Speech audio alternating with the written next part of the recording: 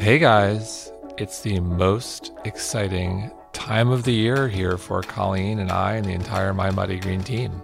And it's not the holidays. Well, it almost is. Almost is, but that's not why we are excited. We are excited because it's the release of our industry-leading annual Wellness Trends to Watch. So to give some context, this list has been around for a while, and we've been at the forefront of some of the greatest trends we've seen in wellness. Back in 2015, we called out supplement startups, the role of telomeres in aging. In 2016, we said that guacamole was everywhere. We're not complaining about that trend. We talked about healthy tourism becoming an industry and people making their homes sanctuaries, complete with greenery and succulents. And we definitely do that ourselves. That we do. And then to 2017, we were one of the first to call out the growth of women's only spaces and circles, a trend. We also talked about personalized nutrition, medicinal mushrooms, and ketosis take off, which is like everywhere. And last year, intermittent fasting, breath work, and big food brands acquiring smaller health-focused companies. Case in point, just most recently, Kraft acquired Primal Kitchen and PepsiCo acquired Health Warrior. And last but certainly not least, we called the realization that social media was really contributing to our society's general anxiety, which is wow, talk about a big trend we were early on. So what are we excited about in 2019?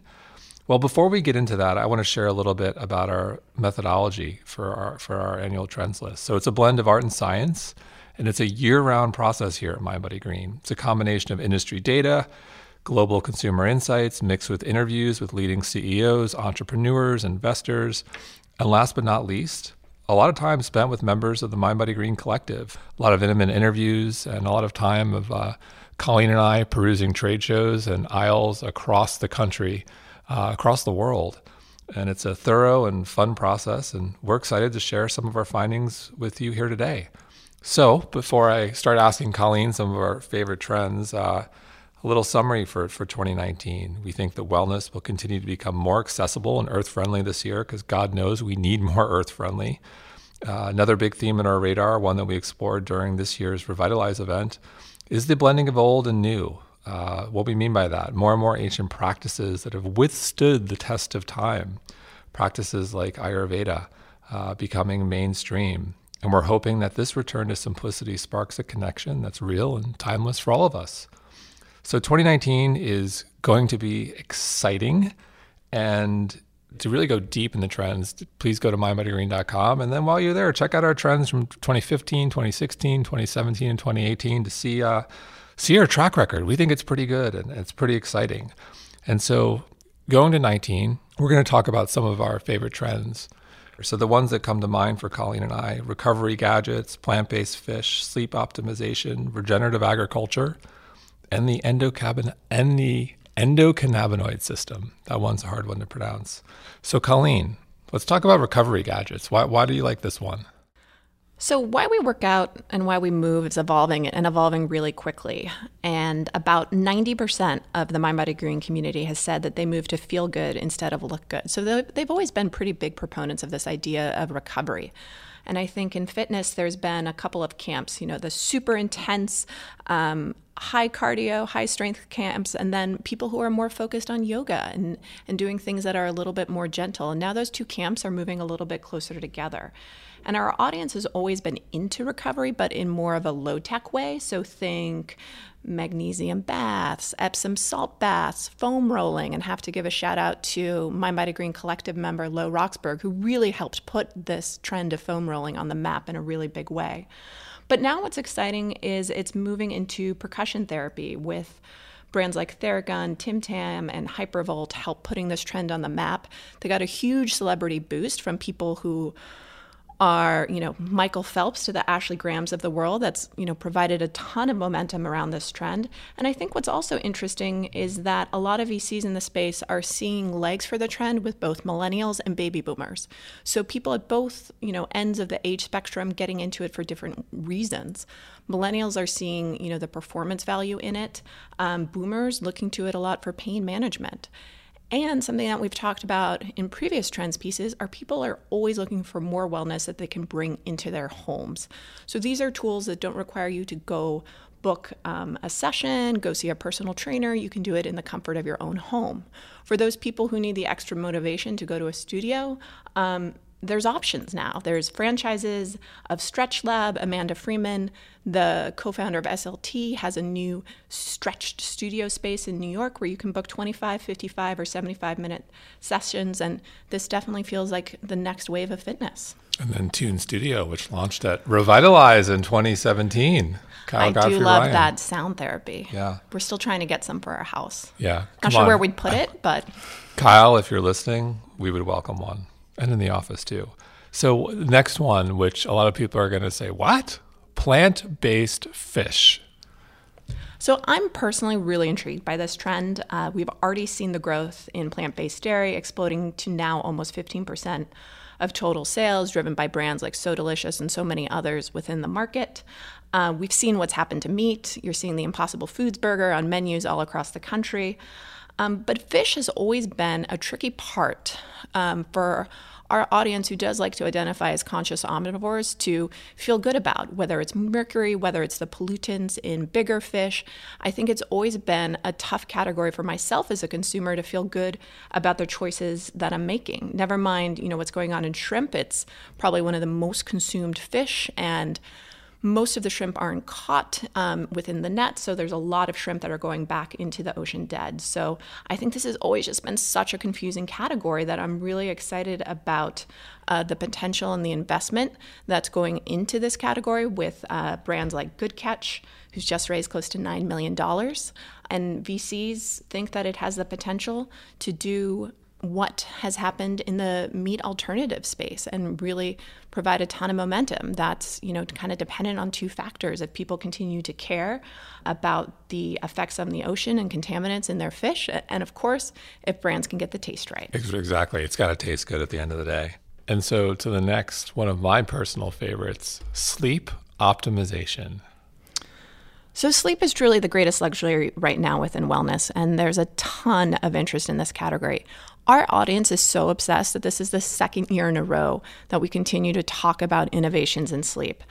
We talk a lot about blue lights this year, and Lynn Laboranti, who is a registered dietitian for Nature Made, has really coined that our busy lives are major driving factors of this blue light disruption. I'm definitely a stickler for when someone has the phone on late at night while we're in bed. I wonder who that is.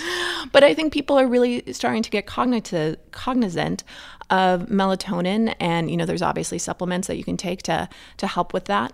I'm someone who's super religious about sleep etiquette, and there's a lot of innovation, whether it's with glasses that can help block the blue lights. And there's a new sleep ring, the Oura Ring, which Prince Harry has helped put on the map, as well as other performance experts and hackers. So whether it's CEOs to Ben Greenfield, who was just on the podcast a few weeks ago. And I have to give a shout out to our friend Harpreet, who's the CEO and comes to our Revitalize event, doing a great job with Oura. It's like everywhere now. So there's a lot of ways out there for people to help optimize their sleep, which is really exciting. Personally, I need that with our young daughter, Ellie, who is not sleeping well at the moment. So getting back, so if we say you, we all, I think you is a sleep one, and I think we all realize the importance of sleep. And I'm going to move to all for regenerative agriculture, which is very topical and important for what's going on in climate change right now. Yes. We all know that the USDA organic label helped really evolve the way in which people shop, particularly at the grocery store. And we see regenerative agriculture as the next great movement that's going to affect how people shop. We know that the Mind Body Green audience is more willing to pay for brands that have clearly stated environmental issues. They're more willing to pay for brands that donate to causes that they agree with. And climate change and regenerative agriculture is something that is very, very top of mind. I think what's driving this movement is brands like General Mills with Epic and Annie's helping to lead the way, as well as Danone, Thrive Market. And what's also interesting is it's starting to creep into the beauty industry as well. So Walida, a natural beauty brand that has long sourced ingredients using biodynamic and regenerative farming practices, just like many movements that start off in the food space, we're even starting to see the trickle into beauty products, which is exciting. And what's so awesome about regenerative agriculture, essentially really, it's the premise that healthy soil is good for us. It's good for our nutrition. It's good for our bodies, but it's also really great for the planet. So this idea of mind, body, green and everything's connected really syncs well with this idea of regenerative ag. And it's something that can really help not stop climate change, but reverse climate change, which is something I think we'd all agree we need at the moment. So next up, one of my personal favorites, the rejuvenation of the refrigerated section in grocery. Yeah, so shelf space in the refrigerated section has always been some of the most coveted real estate in the supermarket. And now with many people being trained to spend most of their time around the perimeter, consumers are really looking to that as a part of the section that has higher value and higher nutritional value, perceive it as less processed and with fresher ingredients. It's transformed categories like the bar category. We consume a lot of perfect bars and naked bars in our household, both that are in the refrigerated section, but then it's also expanded into snacks, soups, smoothies, yogurts, guacamole, hummus, desserts. I love the way in which Hail Mary has really evolved their brand with desserts now in the refrigerated section. So I think we're going to be seeing a lot more innovation within this section across categories, especially as price efficiencies come to these categories, but most importantly, a lot of just really great tasting, nutritious food. Yeah, I personally love that one. It's always exciting to see categories and aisles become new again and become reinvented. And that one's a personal favorite of mine. And so last but not least, the endocannabinoid system. This is a complicated one, but it is a big one. And briefly, so I think everyone knows that this was the year CBD and hemp are just everywhere. It's just so much. It's everywhere. I remember one day you and I walked to Manhattan. I think we saw 4 CBD pop-ups. We're like, what is going on here? And the market is tremendous. I think the market for hemp-based products is estimated to be 1.9 billion in just a couple of years. So there's some insane growth and innovation happening. So we're getting to the why. So why is CBD? Why is hemp? And there's a lot to be discussed around what's legal and not legal. And we touch on that in the trends and encourage you to go to Mind Body Green and read about that. A lot of gray area, a lot of regulation, a lot of things happening around what's legitimate and what's legal and so forth. But the why. Why are people taking hemp? Why are people taking CBD? It's about the endocannabinoid system and this view that it is the master system. If you will, it is the new microbiome. It is the next microbiome. It is the master system that regulates everything from anxiety to stress response to everything in your body. And there's some exciting new science, which we talk about in the piece, from Dr. Bob Browntree, a pioneer in functional medicine. He also gave a great talk at our Revitalize event, which you could check out online, about the ECS. It is really exciting, and we always love when the old and new come together, and we're seeing that happen with the endocannabinoid system. It is the why behind the explosive growth of CBD and hemp. So super, super exciting. And so those are just a couple of our trends. We got a whole host more on the site, so I encourage everyone to go to mindbodygreen.com, check out the trends from 19, check out the library of trends to see how we did in previous years. We think we did pretty well, but it's really exciting time to be in wellness, and we hope you guys check out all of the trends and share them with all of your friends. And thanks so much for tuning in.